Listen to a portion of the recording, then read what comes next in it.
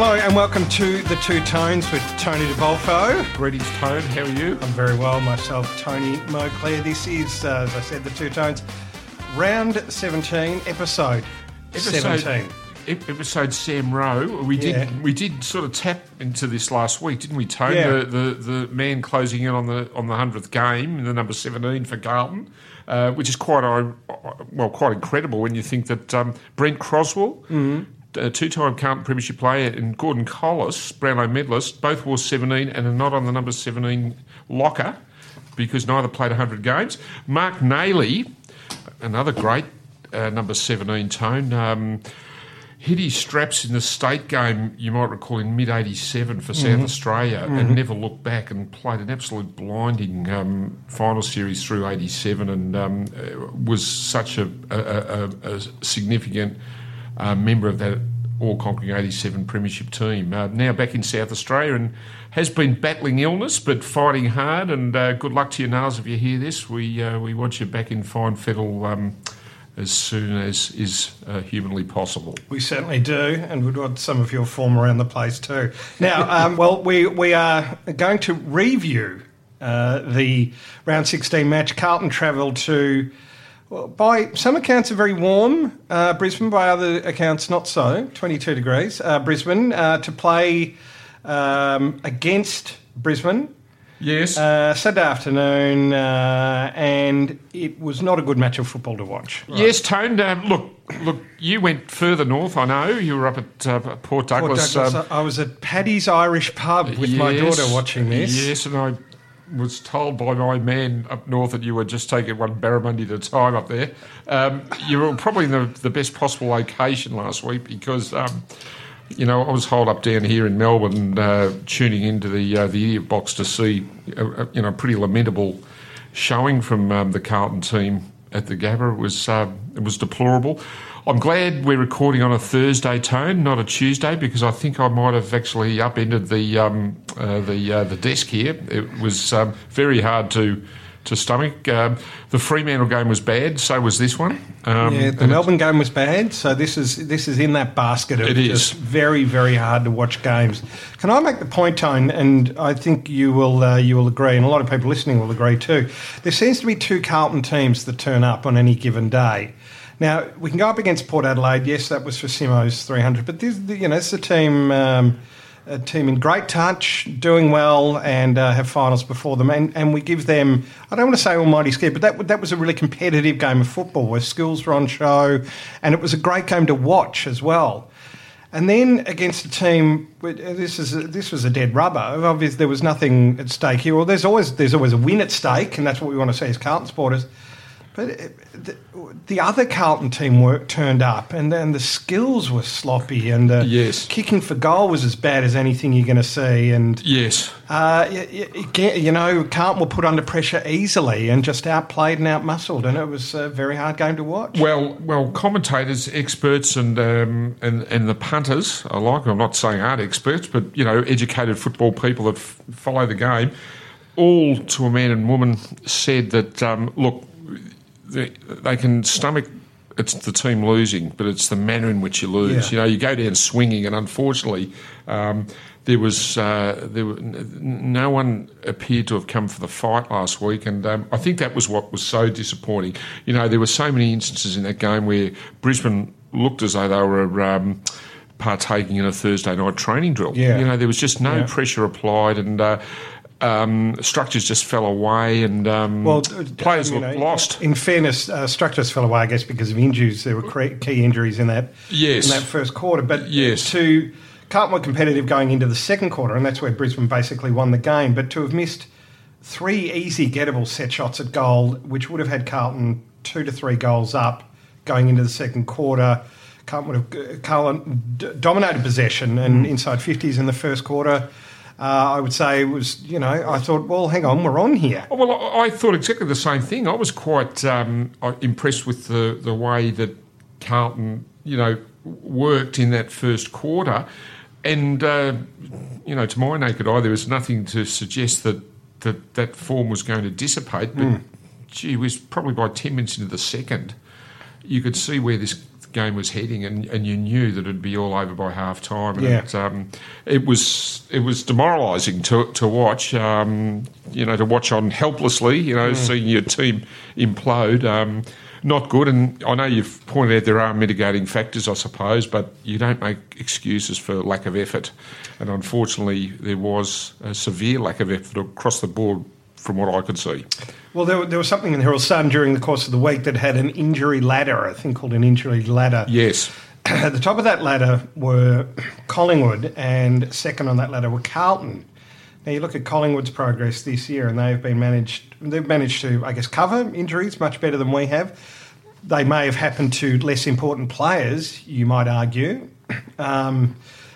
Nonetheless, I guess in the context of this game, those injuries did make a big difference because, as you said, structures just went to pieces, and yes. And then there were holes opened up where there should have been, where there shouldn't have been. I should say, there just didn't seem to be a lot of support for Charlie Curnow. The plan seemed to be bomb it long to Charlie, and Charlie was double teamed by Brisbane defenders, which means that there, by rights, should have been a loose man spare in the forward 50 for Carlton. Well, you would have thought, and of course, I think what made it worse, Tony, you probably didn't see the broadcast, the telecast, but to see Harry McKay sitting there in the crowd watching on as the bloke at the other end, Hipwood, for the big, rangy, left-footing, 6'8". He had a great game. Forward booting six. Yeah. That was pretty hard to take. But I believe as we speak, Tone, the news is that the Big H is going to get a call-up for the St Kilda game this week. So we will see Harry McKay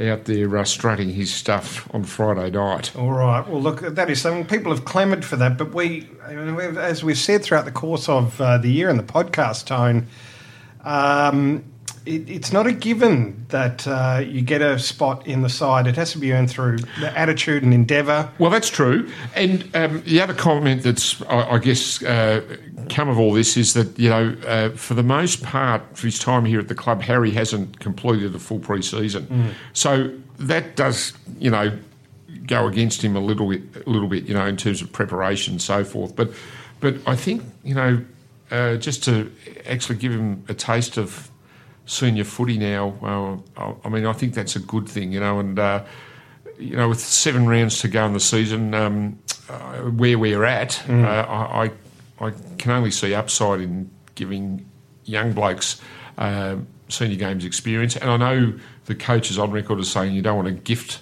players games that they don't deserve, but we find ourselves in this situation, and it's all about the future, isn't it? We want to see as many future players of Carlton out there being given the opportunity and proving to themselves and to everyone else that they want to be here at this football club wearing the famous Carlton Guernsey. So, well, it's certainly what we want to see. We want to see, people proud of that jumper and willing to play hard while they're in it. And we didn't see, as supporters, we didn't see enough of that last week. But, I guess it's once you drill down on certain things. As we said, injuries on the day, injuries throughout the course of the week, a younger group, many of whom don't have full, solid pre-seasons behind them. And am I right? And that's something I read, Tone, but there is a percentage of that young group coming through who haven't benefited from a very good, solid pre-season that upon which they can build a season. Well, that's true too. You got fellows like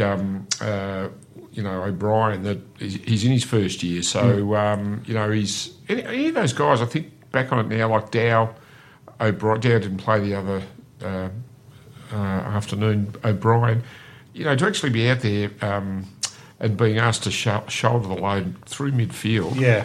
It's a tall order, isn't it, for kids that are still, they're inexperienced, they're probably still growing and still trying to find their way. For those players, it's a real baptism of fire, isn't it? So, yes, we're all impatient. We all want to see immediate results, and but history tells you that young kids are going to take time. That said, we want to see as many games being put into them as is humanly possible, as quickly as possible, because that is the senior team's future, isn't it? We want to see progress through these new players that have emerged on the scene, and Well, that's what we look out for now in these last 7 games, I believe, Tone. Well, we do. We look for further green shoots. We don't want shoots anymore. We want saplings. You're looking for saplings. Yeah. I'm looking for, the mighty oak emerging from the acorn. And to be honest, there's one or two there. We know that. Yes. We know that. But look, as I think the game in Brisbane showed, it is all about talent and depth. Yes. And, when you lose as many players as we have lost this year, and the players that we lost, I think it was Phillips, we lost like 10 minutes in. Well, that's right. Simo, Simo declared himself on a bubble beforehand. And then you had the issue with Marchbank, which was quite bizarre. And then Wiedering, I think, came off too, either, I can't remember, was it the shoulder or calf, what it was. So, the team was obviously under a fair degree of duress just through lack of personnel, but that didn't excuse the lack of fight and willpower that needed to be there, regardless of the circumstance, and it unfortunately wasn't on show.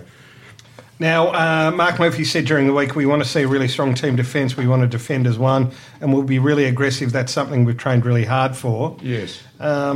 He said, also, as captain this week, I've certainly made sure that my voice is really clear about expectations out in the field and making sure that this week we train really positively. So, when Carlton have played well, it's a difficult job to get the 3-2-1s. Yes. The same applies, strangely enough, when Carlton have played badly. Well, yes. And we find, Tone, that more often than not we've been in those positions all too often this year. Unfortunately, there's been more bad results than good. Yeah. So, yes, it was extremely difficult to find 3, best players afield for Carlton on a really dirty day. And but in the interest of the award, we must press on. I did give one vote to Zach Fisher. I thought Zach was tremendous, just with his liveliness around the packs. Love the way he plays. Yeah. And, he's a guy, when you see him play, you do believe, he really wants to give it his all. Yes. Love his vitality around the contest.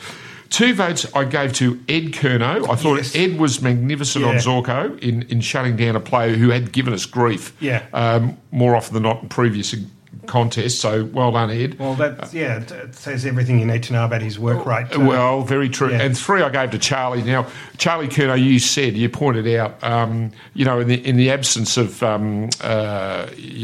Casbolt was omitted. Yeah. And then losing Harry McKay. You don't have him there. That's right. I thought Charlie was admirable in the way that he offered a target, perhaps the only target as it happened. As you said, he had 2 or 3 blokes hanging from every time he went to the ball. But look, I just love the way he plays. I think what I liked about Charlie's game, Tony, what I love about Charlie's game is that he does play with the freedom. And I think in football in this day and age, a lot of players, I suspect, have to play to structures and play to the plan. And maybe in that respect they're stymied in terms of being able to showcase their natural talents. Whereas Charlie, whether he's given a licence to do it or not, I don't know. But it's just fabulous to see him pit his natural strengths against the next bloke and say, I think I can beat you. Yeah. I think I can cover you. Bring it on. And I just love the way he plays with freedom. I make this point because there was a moment in the game also late in the contest where Lockie O'Brien kicked his first goal for the club. Yes. And it was a funny kick. It was off 45 and it was a half snap. It wasn't like a classic Wayne Johnson streaming down the flank on the left, slotting it through. Yeah. Nonetheless, it was a 45-metre kick.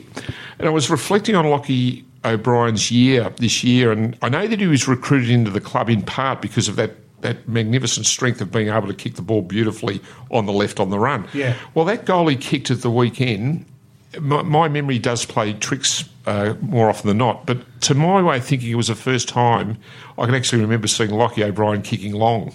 Oh, because every time that he's ever had the ball in the games that I've seen, he's either drilled it as a half volley to an opponent, to a player 15 or 20 metres away, or skewed the kick. Whereas this one occasion, kicked the ball long and it got the maximum result for the team. And I loved seeing that. Now, I maybe there are factors as to why he hasn't kicked long early in the season. But the fact that he did in this particular moment and got the maximum return says to me, well, let's encourage this and let's let the players play to their strengths. Now, as I say, I'm only surmising. I'm not the coach of the club. I'm only saying what I see. And as I say, that goal, it's the first time I can remember seeing Lockie O'Brien actually kicking long. And it was great to see him do that and get the maximum return for it. Well, see, that's what we want to see more of, and that is why he's an exciting player and definitely one to keep your eye on. Very true. Between him and Paddy Dow, I like what I see there a lot. And I'm sure a lot of other Carlton supporters do. There are others that we can mention, but we won't because we've got your votes now. They're locked in. They are locked in, Tony. And we'll be announcing that, of course, at the end of the run of the Two Tones, which will happen after... just let me see... It's not mathematically possible that we'll play the final, so I think after round 22, that might be our last podcast. Now, just quickly before we're going to preview the St Kilda game, which is at Etihad Stadium Friday night, 7:50pm. It's a St Kilda home game. It is. It's already attracted a rather disparaging moniker, Tone. Well, they're calling it the Mockbuster, Tone. I will have nothing of it. In fact, I'm looking forward to seeing our team come back hard after that, deplorable performance in Brisbane. And from what I can gather, there's going to be a couple of players, being recalled to the team, which is great. I think we can sort of home in on those now, Tone. Yes, please. Now, I've got a list. Lucy, our producer, hands us a list with a whole bunch of information on it.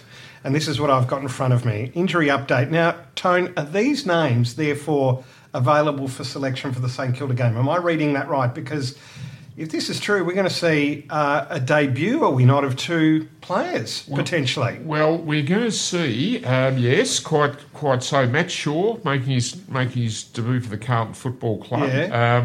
We're also going to see Harry, by popular demand, get a call up. Yep. And we're also going to see Caleb Marchbank take his place, having suffered that horrible scare of the, and I don't know exactly what it was, whether there's a heart irregularity. Came off the ground last week under some duress. Spent the night in hospital in Brisbane. Well, he's been cleared of any residual long-term damage.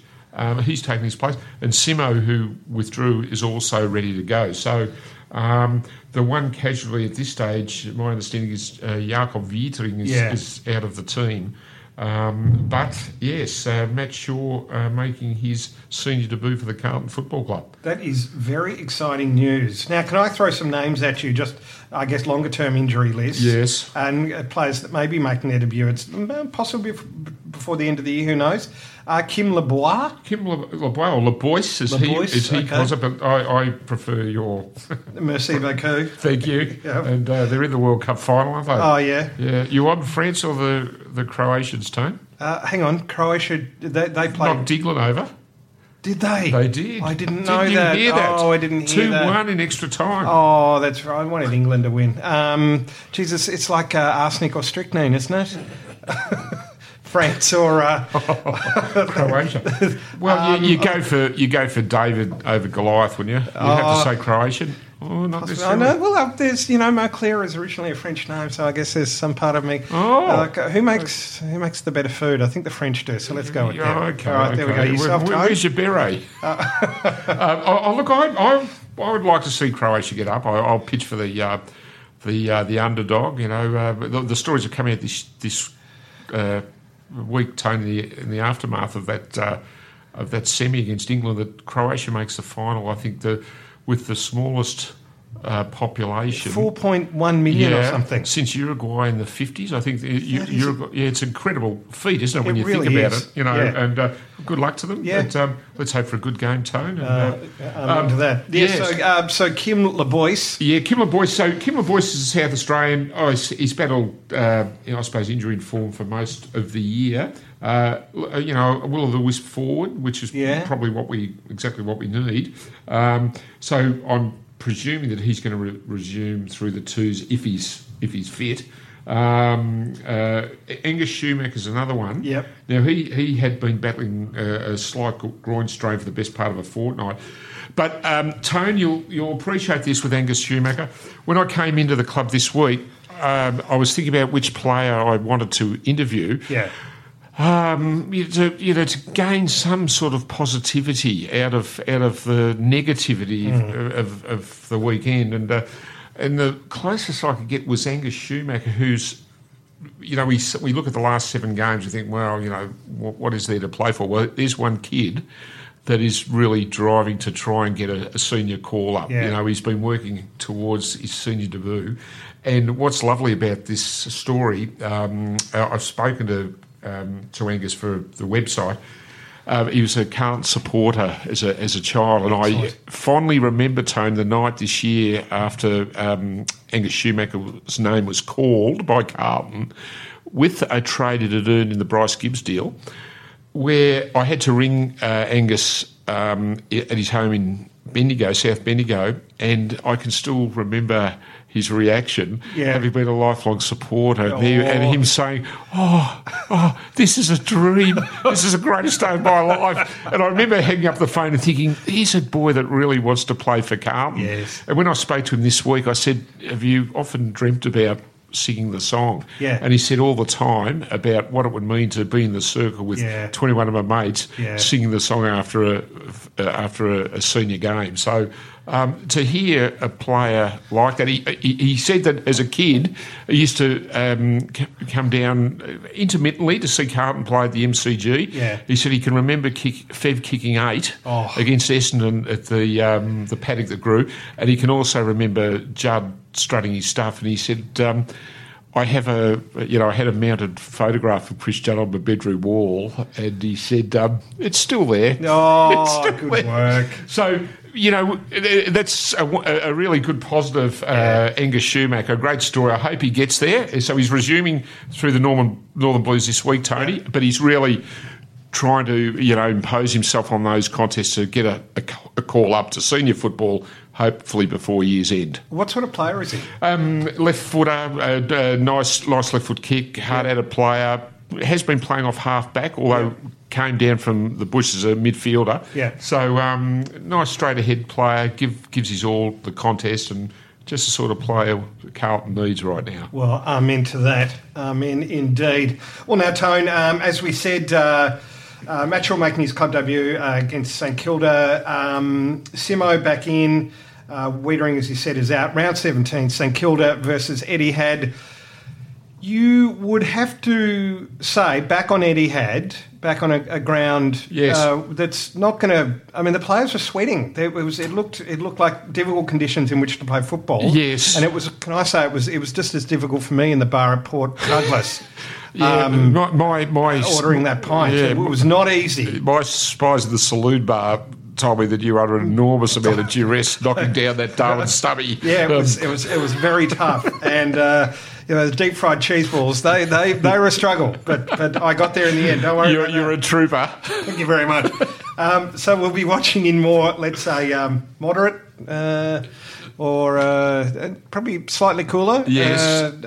I believe, as you say, you're quite right. The humidity levels were up. Again, we're not making excuses, Tony, for that performance. But all these things can be factored in. They can be. I'm a big fan of the old saying, Tone, that success has 1,000 fathers, but failure is an orphan. But let's just flip that and say that there may have been 1,000 factors at play. Now, it is... Well, I think we're right to believe that it's going to be a good game. Well, I think so. I mean, St Kilda are, down the track a little bit too. So, I mean... The players are playing for pride, aren't they now? I mean, really, all members and supporters of Carlton want is a little bit of fight in the dog. That's what we want to see. And I'm sure St Kilda players, want to round out the season as best as they can also. Carlton have been under the pump all week. They've been vilified in the press and probably fairly too, so we want to see a genuine response. We want to see the Carlton team come back in the best possible way. They really, really have to turn things around quickly to get it going again. And we just want to see effort. We want to see effort. We really do. There's been, some of those articles this week made for very hard reading, it must be said. There was a lot of unvarnished truth in them. Yes. Nonetheless, you do realise that like a game like the Brisbane game just gives a lot of people an excuse to publish stuff like that, and so we want to silence the doubters, and the best way to do that is with 4 points and the theme song of the greatest football club in the world being played at the end of the game on Friday night at Etihad Stadium. That's what we would love to hear, Tone. Can I just say before we close that earlier today the great man Anthony Koutafidis popped into the club for an interview, little interview to camera. Yeah. Was that with you, Tone? Yes, and in the garden stand. carltonfc.com.au. Yes, it will appear, Tone. Just in the lead into the club's multicultural round next week. I know it was great to hear Kuta talk about actually playing not only for the Carlton Football Club but for his mother and father, whom had made their own respective odysseys from different parts of the world to Australia. One Greek, one Italian, I believe. Correct. And it was very interesting to hear him talk about how he dedicated so much of his football to them because he understood the sacrifices they made to come to Australia. Yeah. And how he and Ange Christou both looked up to Mill Hanna because they knew Mill himself had been through that. The same. Yeah, well, Mill, as you've spoken to Mill, and Mill has a fascinating backstory. Fascinating story. Leaving Lebanon as a 7 or 8 year old and settling, just up the road in Brunswick. How lucky was Carlton when you think about it? And with Kuta too. That Kuta just happened to be in the right place, right time when Carlton came calling, and so it was lovely to speak to Kuta about those memories that he had, and he made the point. He said, "I wore 43 because my mother was born in 43." Yeah, in tribute to her, and he said there was a backhanded tribute to my father from Ange because Ange wore 39, not realising that my dad was born in 39. So it was a nice story. And the other story that he shared in respect of Mill was that before the 95 grand final, he said one of the great memories I have is in the rooms before the game, Mill calling both Ange and myself into our own little huddle. Come on, fellas, we've got to do this. We've been through a lot together. Let's go the distance. So it was a nice opportunity to speak to Koutafidis in that situation, and I'm sure there'll be a little bit there for supporters to draw on in the next few days leading up to the multicultural game with Hawthorn. Well, there's been a lot of great players at Carlton. We know that, and the name Koutafidis is comfortably rubbing broad shoulders with them because he was an absolute superstar and was there. Kuda's one of those players who you'd be half out of your seat as he approached the ball because you knew something amazing was about to happen. Well, that's true. And you know what? I say the same thing with Charlie Curnow. Yeah. I think he's that sort of player. They've got that je ne sais quoi while we're on that French theme. There's something about them that just, sets them aside. Players that can do things that other players can't. Yeah. And that's what's exciting. And talking to Kuta about Charlie Curnow, we both agreed, isn't it great to see someone like Charlie just being allowed to play with flair? Because let's have more of that. Let's have more of it. We need it, Tone. Yeah, amen. Throw the rule book out the window, and we hope on its way out it hits the entire St Kilda Football Club, knocks them all over, and we get away with the 4 points on Friday night. We'll see you there. This has been the Two Tones. We appreciate everybody who listens to the podcast week in and week out. It's brought to you by Tony De Bolfo, myself, Tony Moclair, and produced by Lucy Jamison. Yes, sister of, if you don't mind. How is Jamo, by the way? Yeah, as well. Doing well? The shoulder's okay? Yeah. Good. Okay. Hello, Jamo, if you're listening. I'm sure he does. And we will catch you next week.